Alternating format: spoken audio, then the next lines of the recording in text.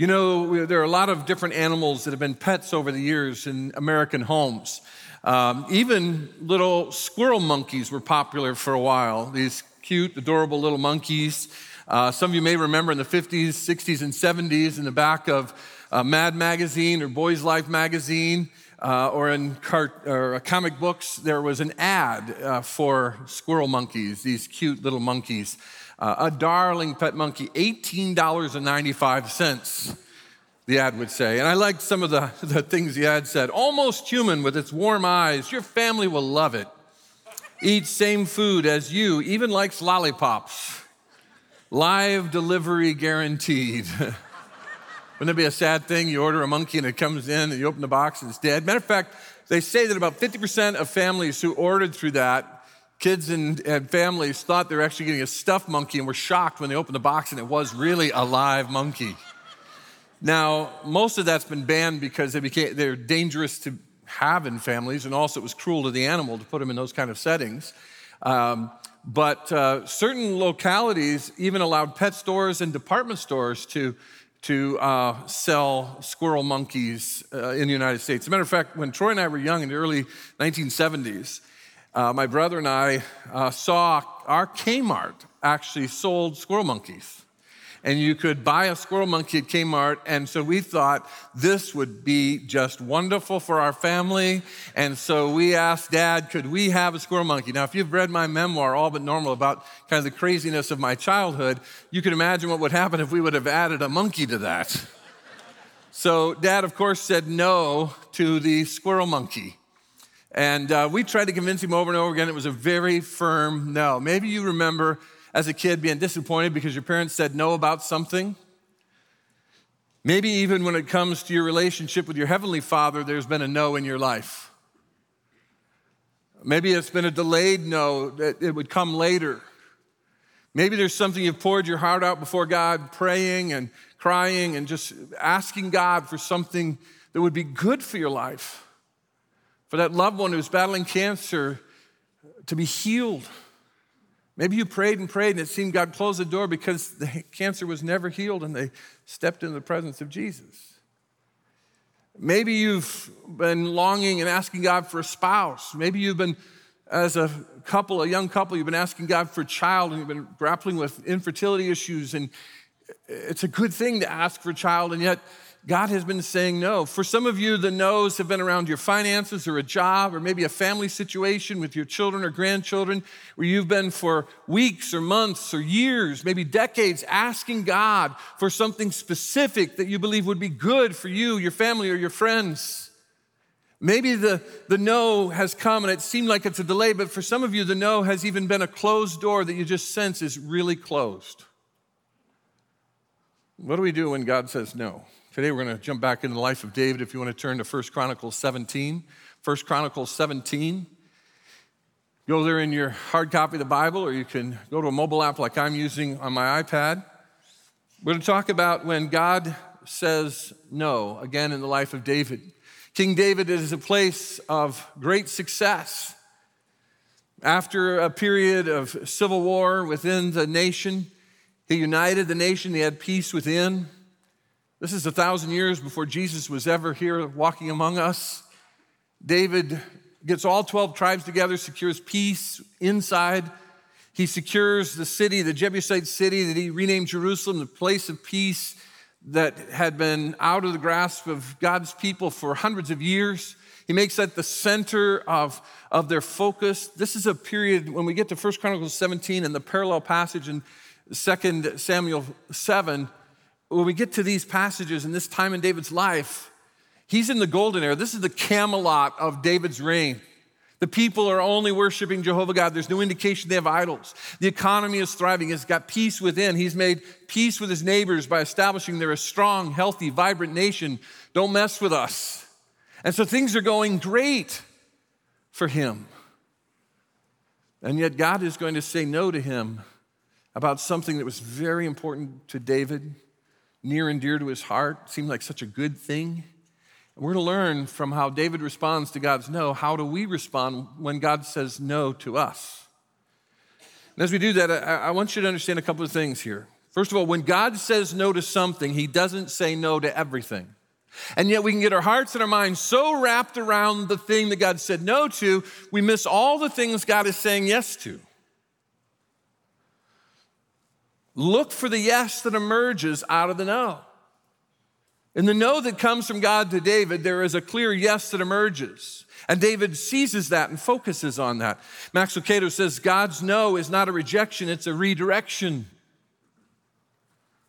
If you're there in 1 Chronicles 17, I'm going to be reading from the New Living Translation. You can follow along in whatever version you have in front of you or follow along in the words on the screen. But again, this is at this high point. David has brought the Ark of the Covenant that represented the intimate express presence of God. After being out of the center of God's people for over 100 years, he brings it into Jerusalem, this new capital city, builds a tent for it to protect it. And then we read in verse 1 of 1 Chronicles 17, when David was settled in his palace, he summoned Nathan the prophet. Nathan and he were pretty good friends. Nathan will pop up a couple more times in David's life. He also has to confront him in his sin. But at this point, he's just talking to Nathan the prophet, his friend. Look, David said, I'm living in a beautiful cedar palace. I have a great palace, a solid building. But the ark of the Lord's covenant is out there under a tent. I have a permanent place to live, and the express presence of God through the reminder of this ark of the covenant, it's in a tent. And he implies, we got to do something about this. Well, Nathan thinks this is a great idea, David. You've got the financial resources. The nation is focused together. Our eyes are on Jehovah God. We've got everything together. This makes sense. And so Nathan replied to David, do whatever you have in mind, for God is with you. Good idea. Build him a temple, a permanent place for the dwelling of God and for God's people. It'll be a testimony to all the nations that Jehovah God is the one true God, the people of Israel, God's chosen people. Verse 3, but that same night, God said to Nathan in a vision, in a dream, what did he say? Go and tell my servant David, this is what the Lord has declared. You are not the one to build a house for me to live in. No. Now, this wasn't a bad thing. This is a good thing from David's heart. I have never lived in a house from the day I brought the Israelites out of Egypt until this very day. My home has always been a tent, moving from one place to another in a tabernacle. Yet no matter where I have gone with the Israelites, I have never once complained to Israel's leaders, the shepherds of my people. I've never asked them, why haven't you built me a beautiful cedar house? This is not a high priority with me. I'm fine with this. Now go and say to my servant David, this is what the Lord of heaven's armies has declared. I took you from tending sheep in the pasture and selected you to be the leader of my people. I replaced Saul, who turned his heart and his back to God. He said, David has his heart aimed at my heart. Even in his mistakes and failures, we learn from the man whose heart was aimed at the Lord's heart. He says, I have been with you wherever you have gone and have destroyed all your enemies before your eyes. Now I will make your name as famous as anyone who has ever lived on the earth. Now we have to understand this. The fact that we know who David is in our secular culture because of his defeating Goliath is beyond just a great historical story. God has permanently kept the name of David at the forefront of the world. See, what we have here is what's called the Davidic covenant. It's an unconditional covenant God makes, from his perspective, unconditional in his relationship with David and God's people, Israel, and ultimately in all of his people. Basically, he is going to promise David here, you're not going to build for me a physical house, David, but I am going to take your lineage, your household, and I'm going to make your son your successor, and he'll build my house, and he will be great, and his kingdom will be passed on to the next person, and eventually this kingdom will be forever. As a matter of fact, Jesus, humanly, is a descendant of David and is referred to as the son of David over and over again in the Gospels. And even in prophecy, we're told that Jesus will sit on the throne of David when he makes his kingdom, establishes the eternal kingdom forever. And so this is a promise God gives to David that's very special. You're going to have a legacy that's going to last because of your heart for me and how you have organized my people and helped point the people's hearts toward me. Verse 9, and I will provide a homeland for my people Israel, planting them in a secure place where they will never be disturbed. Evil nations won't oppress them as they have done in the past, starting from the time I appointed judges to rule my people Israel, and I will defeat all your enemies. A lot of this is yet to come in Israel's history. Furthermore, I declare that the Lord will build a house for you, a dynasty of kings, a legacy, not a physical house, but a legacy. For when you die and join your ancestors, I will raise up one of your descendants, one of your sons, and I will make his kingdom strong. He is the one who will build a house, a temple for me. Now, this is before Solomon is born. God is saying, the one I raise up to be your successor, he will build a house for me. We learn later that part of the reason God says David can't is because David has shed too much blood. But Solomon will, and I will secure his throne forever, again, through the eternal kingdom of Christ. I will be his father, and he will be my son. I will never take my favor from him as I took it from the one who ruled before you, Saul. I will confirm him as king over my house and my kingdom for all time, and his throne will be secure forever. You can't build my house, but I'm going to establish a legacy that will last into eternity through an eternal kingdom. It's the Davidic covenant. Promise God makes to David and the people of Israel and ultimately to all of God's people. Verse 15, so Nathan went back to David and told him everything the Lord had said in this vision. So Nathan tells David everything. Let's look at David's response to no, you won't build my house. Verse 16, then King David went in and sat before the Lord and prayed, for who am I, O Lord God? What is my family that you have brought me this far? And now, O God, in addition to everything else you speak of giving your servant a lasting dynasty, you speak as though I were someone very great, O Lord God. What more can I say to you about the way you have honored me? You know what your servant is really like. For the sake of your servant, O Lord, according to your will, you have done all these great things and have made them known. O Lord, there is no one like you. We have never even heard of another God like you. What other nation on earth is like your people Israel? What other nation, O God, have you redeemed from slavery to be your own people? You made a great name for yourself when you redeemed your people from Egypt. You performed awesome miracles and drove out the nations and stood in their way. You chose Israel to be your very own people forever, and you, O Lord, became their God. And now, Lord, I am your servant. Do as you have promised concerning me and my family. May it be a promise that will last forever. And may your name be established and honored forever so that everyone will say, the Lord of heaven's armies, the God of Israel, is Israel's God. And may the house of your servant David continue before you forever. Oh my God, I have been bold enough to pray to you because you have revealed to your servant that you will build a house for him, a dynasty of kings. For you are God, O Lord, and you have promised these good things to your servant. And now it has pleased you to bless the house of your servant so that it will continue forever before you. For when you grant a blessing, O Lord, it is an eternal blessing. You see David's response to God saying, no, you're not going to build the temple? Your son will do that. David responds and he focuses on the yes, not the no. We tend to focus on the no God gives us, and we don't focus on the yeses in our lives.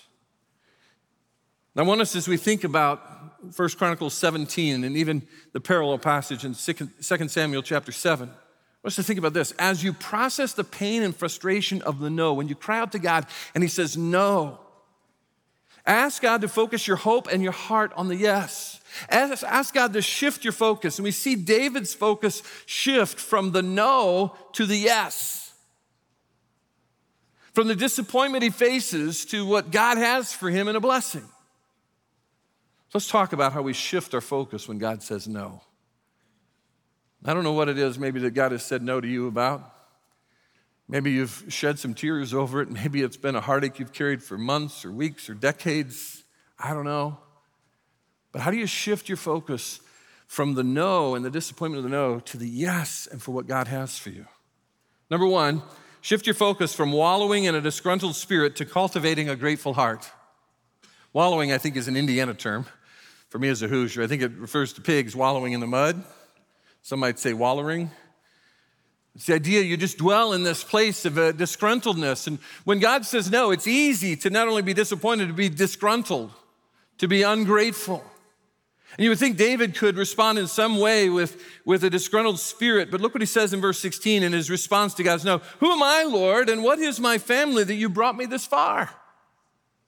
I don't deserve what you've already given me, and you've brought me to this place. Thank you for bringing me here, even as I hear your no. Thank you for bringing me to this spot. We have to cultivate intentionally a grateful heart when it's easy to get frustrated, disgruntled, angry, impatient. You just saw the camp video, and I was hoping to go up Friday evening. So I went up Friday evening to the San Bernardino Mountains to be there for the final worship service with the students. And I left late Friday afternoon, got in the car and put my Google Maps on, and I left the house. It said 2 hours and 15 minutes. I went a few miles. It said 2 hours and 30 minutes. I went a few more miles. It said 2 hours and 45 minutes. And I kept going, and it kept getting longer, and the red kept getting longer on the map. And I was starting to get pretty disgruntled and unhappy. I lacked any grateful spirit and was really wrestling with this before the Lord. And I finally, as I'm in this stop-and-go traffic on the freeway, and it's just getting longer and longer and longer, and I'd given myself like 4 or 5 hours to get there. And so I thought, okay, I've got time. What am I getting upset about? All right, I'm going to calm down here. I said, Lord, no matter what happens, I trust you in this. And I remember in June I shared with you about the car I almost got. You remember that? If you don't, I'll just give you the quick summary. I've been looking for over a year to replace one of my cars. And the car I was replacing, I knew its resale value was going down, was going to need some repairs soon. And so I had a guy at a dealership looking for cars, and he called me one day and he said, no, this isn't exactly what you're looking for, but I got a Lexus, a 2011 Lexus hardtop with 3,719 miles on it. It doesn't have a scratch. It's perfect on the inside and the out. And he said, I think you really enjoy this. From the outside, this car looks nice. It looks great. From the inside, it looks great. I test drove it. I thought, this is unbelievable. This is less money than I wanted to pay for a car. And this is a hardtop convertible Lexus. I've never owned a Lexus. I kept thinking, what are people going to think of me? They're going to judge me. And we got down to where I was going to give him the check. He went in the back to get some final paperwork. And he comes back and said, I got bad news. The manager walked in. This car's already sold. And I had been waiting, looking for a car for about a year. Turned a bunch of them down that didn't seem to right or weren't the right price.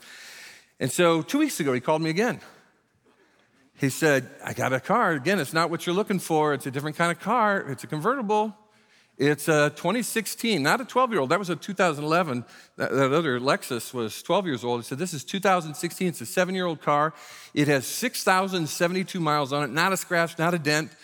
It's not the same as that one, but boy, it's a nice car. You might want to come look at it. And I looked at some things online, and I went down and looked at it. I thought, I don't think I'm going to get this. It's a beautiful car. You can see it here. Not a scratch, not a dent, sports car, Miata. And I thought, well, this will hurt my back or whatever. But I test drove it, and it didn't hurt my back. It actually felt really good. So it was better price than the other one was and better than I was looking for. So, and it was manual. I learned on a stick, and this had a stick. A 2-seater. We don't have any kids, so that's great. Leslie can't drive a stick, so that's even better.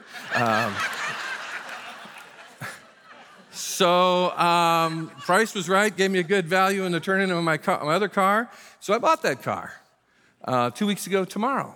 And I decided that's what I would take up to that's what I'll take up to the mountains. And so as I'm sitting in that traffic and things are getting slower, little car's getting a little warmer because the air conditioning wasn't able to handle some of the heat that was coming.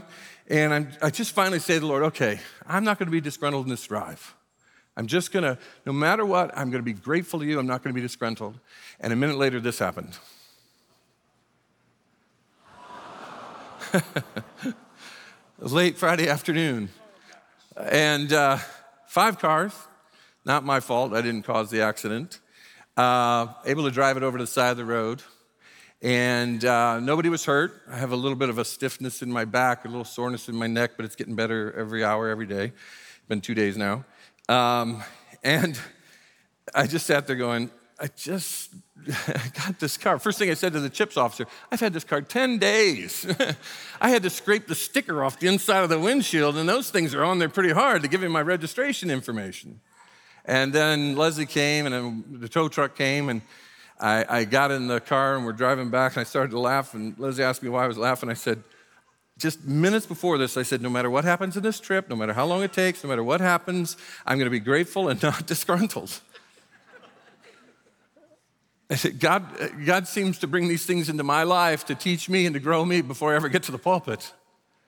Again, I'm okay. Everybody was okay in the accident. This is a thing. This is just an object in life. And yet I had to wrestle with that after as we're driving back and laughing out loud. Like, I got to be grateful in the midst of this.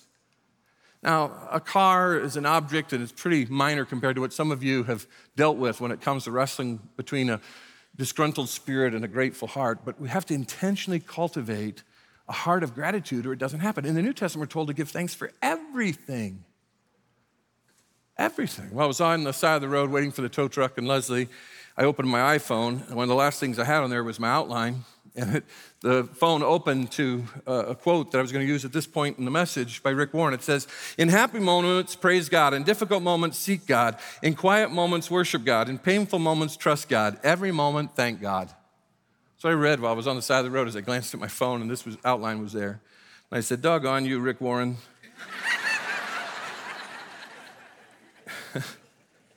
In every moment, that's what the scriptures tell us. You know what David does in the no? He purposely says, "Thank you for bringing me this far. Even in the no, I'm grateful for where you've brought me." If you want to shift your focus to the yes, you have to shift your focus from wallowing in a disgruntled spirit to cultivating a grateful heart. Secondly, you have to shift your focus from feeling painfully rejected by God to knowing you are permanently loved by Him. I know for some of you, as you prayed over a loved one that you didn't want to see them die, and they stepped into eternity, that hurt. For some of you, you've been asking for a child, and God hasn't given you a child, and that hurts. And in that moment, Satan wants us to think that in that rejection, as he would want us to believe it is, from God, that somehow we've been cut off from God's love. And David says, "And as if that were not enough," verse 17, "You, Lord God, have looked on me as though I was the most exalted of men. You have put me at the center of your focus. I am an object of your love." We have to shift from the idea that God has personally rejected us to remember He permanently loves us. Someone has said, God loves you more in a moment than anyone can in a lifetime. We understand that when Christ died on the cross, we were still guilty of our sins. We hadn't done anything to clean ourselves up, the book of Romans says. As Jesus was suffering for the penalty of our sin on the cross of Calvary, He was doing that in love. And He had me in mind. He had you in mind. You were at the focus of His mind as He was suffering the agony of the guilt and weight and penalty of your sin and mine. He had you in the focus of His heart and in His love. As He was buried, as He was raised from the dead to conquer the grave and hell for you, He had you in mind. You were at the focus of His love. And He offers every one of us the love gift of a relationship with Himself and His Father through what He did for us. And if you haven't yet received that love gift, I want you to know God loves you and wants to have a relationship with you. That's why Jesus came. I'm not going to be in the main lobby after the service. I'm going to be over greeting those who are going to be attending the Welcome to Calvary reception. Pastor Steve Day will be there where I normally am. Go out and speak to Pastor Steve or come down front. Our care team members are down front after the service, and they'd love to have a conversation with you about what it means to receive God's love gift of salvation, of a relationship with God now and forever through Jesus. God loves you. Perhaps you want to jumpstart that conversation, get it going now. You can do that by texting the name Jesus to the number 58568, the number below me on the screen. You can just, where you are at home, watching online, here in the room, just put Jesus in the body of the text and send it to 58568, and we'll begin to have the conversation about what it means to receive God's love gift of salvation. And child of God,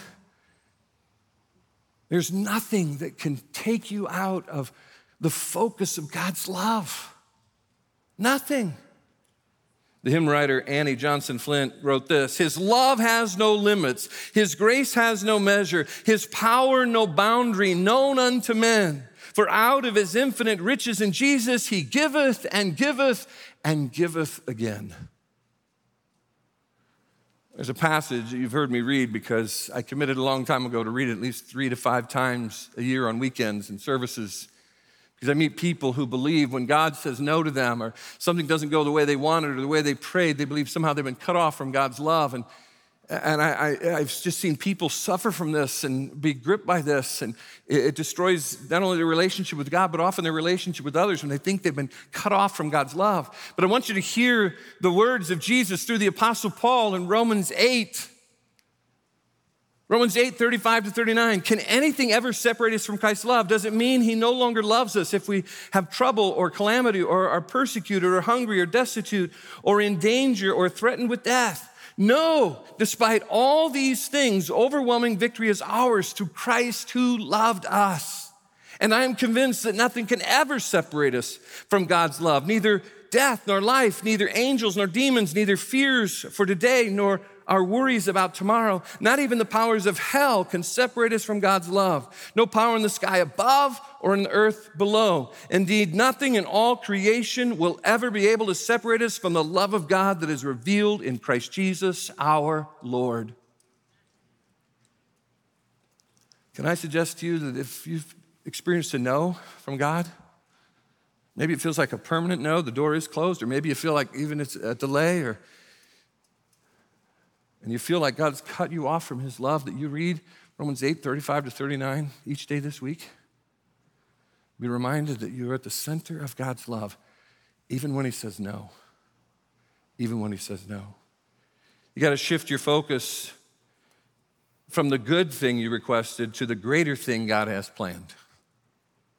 Nathan even says to David, this is a good idea. You just go ahead and do it. God has to wake Nathan up in the middle of the night and say, what are you doing talking for me? Tell David no. David had secured the borders. There's peace within. They're all focused on Jehovah God. They got the Ark of the Covenant. What better time and place? He's got the finances. He's got the resources. This is a good thing. But sometimes God says no to good things because he has something greater he is working in his eternal plan. David said in verse 19, for the sake of your servant, according to your will, you've done this great thing and made known all these great promises. We know that the scriptures say all things work together for good. By the way, that doesn't mean I'm going to get a better car tomorrow. It might mean that he's just trying to grow my gratitude. That's a good thing he could be working in my life. We misunderstand his promises. He's weaving a tapestry that looks beautiful from his perspective, but underneath we see all the knots and threads. You may be requesting a very good thing from God, but when he says no, you got to trust him that he has something greater he's working. It may even be, see, for David, he's not going to see this temple, although it's going to be built, it's going to be Solomon, and this whole idea that his kingdom is going to have this forever, he's not going to get to see any of this until he's in glory. There's some things that God has said no to you about, and you're going to be with him standing next to Jesus, and your great-great-grandchildren will be on planet Earth, and he's going to say, I said no to you back there, so this would happen in your great-great-grandchild's life. And you go, oh. It was a good thing, but God had a greater thing that was working his incredible eternal purposes. That's hard for us. Fourthly, shift your focus from seeing God as the giver of what you want to embracing him as the giver of what is best. Some of us see him as a genie that grants us so many wishes. We try not to push on him too much. Might run out of those wishes.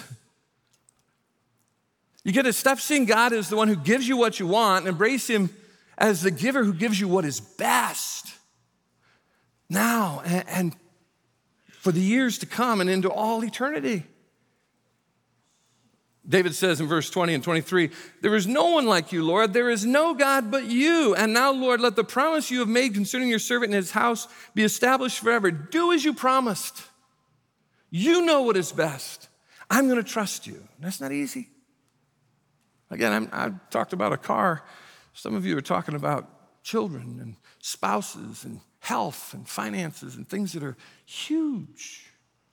You have to say, God, you know what is best, even if I know what I want. Fifthly, you have to shift your focus from the confusion created by what God says he won't do to the courage created by what God says he will do. We get so confused. Like, I could imagine in David's part, what? Everything is perfectly ready for me to build this temple. It just makes perfect sense. I'm so confused by what you're not going to let me do, God. This no confuses me. It looks so perfect from my perspective. God says, I have a yes. Focus on the yes I have for you. I want to make a legacy of you, even into eternity. David said in verse 25, you, my God, have revealed to your servant that you will build a house for him. He's focused on the yes. So your servant has found courage to pray to you. I've accepted your promise, and accepting your promise gives me boldness and courage. When Joshua was about to take the people of God into the promised land, he's looking over the Jordan, the angel of the Lord appears to him and says, meditate on God's word, on God's promises. Get God's word in your heart and mind, Joshua. You're going to need it as you go into that promised land and retake what was given to Abraham. Focus on God's word. Meditate on it day and night. Keep it in your head, your mouth, your heart. Focus on God's promises and what God says. Then he says in verse 9, have I not commanded you, be strong and courageous, do not be afraid, do not be discouraged, for the Lord your God will be with you wherever you go? We hold on to what God says in his promises, the yeses that we know clearly. Even when we experience the no, we hold on to the yes. We focus on that yes that God has for us, and he gives us courage then to step into the yes. Or we can be paralyzed and immobilized by the confusion created by we're asking for something so good and God has said no. Shift your focus from the confusion created by what God said he won't do to the courage created by what God says he will do when you follow his word. Sixthly, shift your focus from what you think makes God good to what God says makes him good.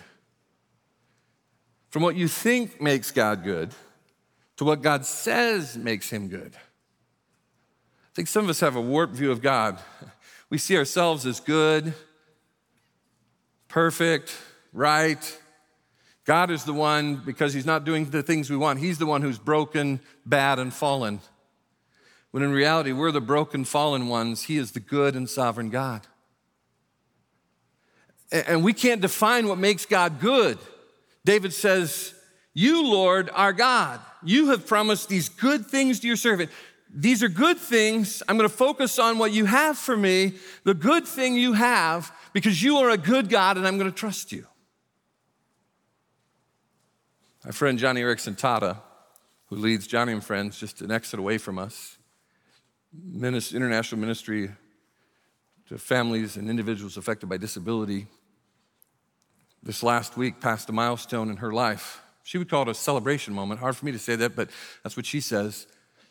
Because this past week was her 56th year being a quadriplegic in a wheelchair.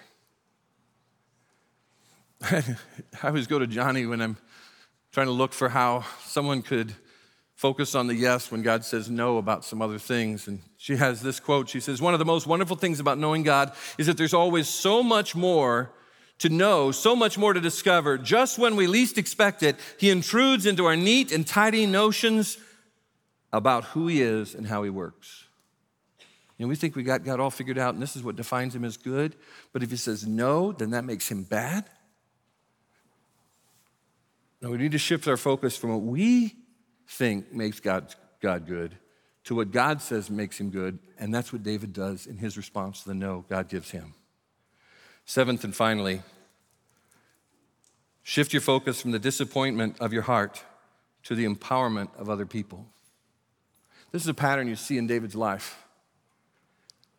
God gives him opportunities for this. Maybe you're disappointed with the no, you're discouraged. You know what you can do? You can collapse in on yourself and just be focused about you and how everyone else is wrong or everyone else doesn't get it, everyone else. Just be so about you and your disappointment, your discouragement, your frustration with the no from God. David says, now you have been pleased to bless the house of your servant that it may continue forever in your sight. He said, okay, I'm going to follow your plan. Now, there's something interesting here about the house of your servant. He says, okay, my successor is going to get to build this. You know what David does? It's interesting. He could have just said, I'm never going to see this thing. I'm going to do. You know what he actually does? He raises all the money to build the temple. He gets all the materials together to build the temple. He gets the plans from God to build the temple. He secures the land to build the temple. He flattens the land to build the temple. He organizes the priesthood, how they're going to function in the temple. When Satan, I don't know where that came in. When Solomon became king after him, Solomon built the temple.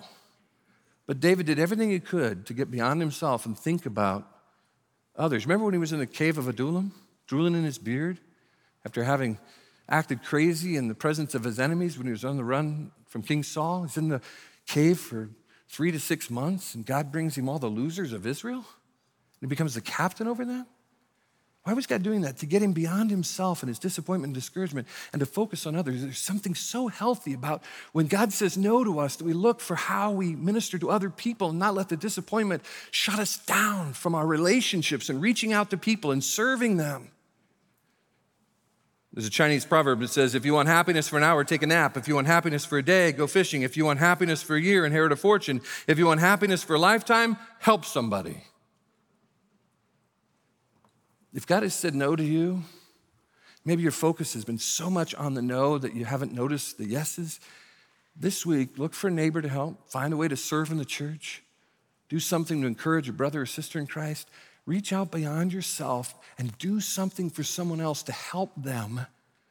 That will help you process and shift your mind from the no that can be painful and frustrating to the yes that can bring hope to your heart and peace and joy to your heart. Even as you receive the no, you focus on how that yes can spill over into other people and what it means to set them up, to succeed, to be blessed, to be encouraged, to be served. David gets a pretty big no from God. This was something wound around his heart. Nathan the prophet even celebrated it. Yet he had to move beyond the pain and frustration of the no. And as he responds to God, he responds with hope in his heart aimed at the yes God has for him and the promises God made to him. When God says no to something, he doesn't say no to everything. Look for the yes that emerges in the no. I know for some of you, the no has been hard and heavy.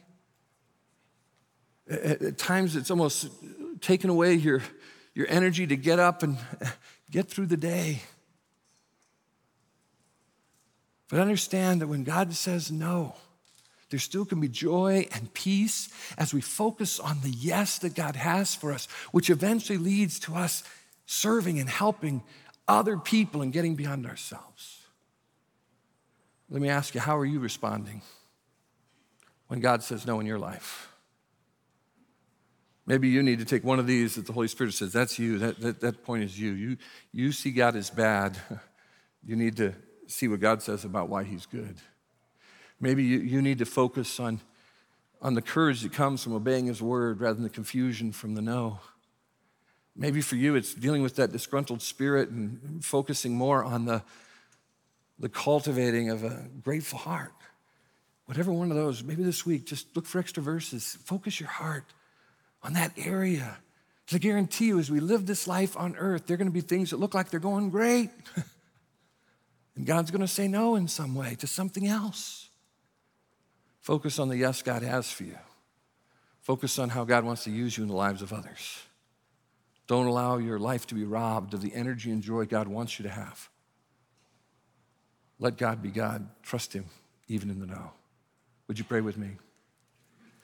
Father, my heart is heavy because I know there are people in this room who maybe feel like you gave them a no decades ago to the healing of a loved one, maybe providing a spouse, maybe paying for a massive bill, maybe providing a child. Maybe it's just been something they felt in the last few weeks where you've said no. Maybe they're still trying to sort out if it's a permanent door close or if it's a temporary no that you'll work out and shape out in the end. I pray that they would know today your love and know that they will never be out of the focus of your love.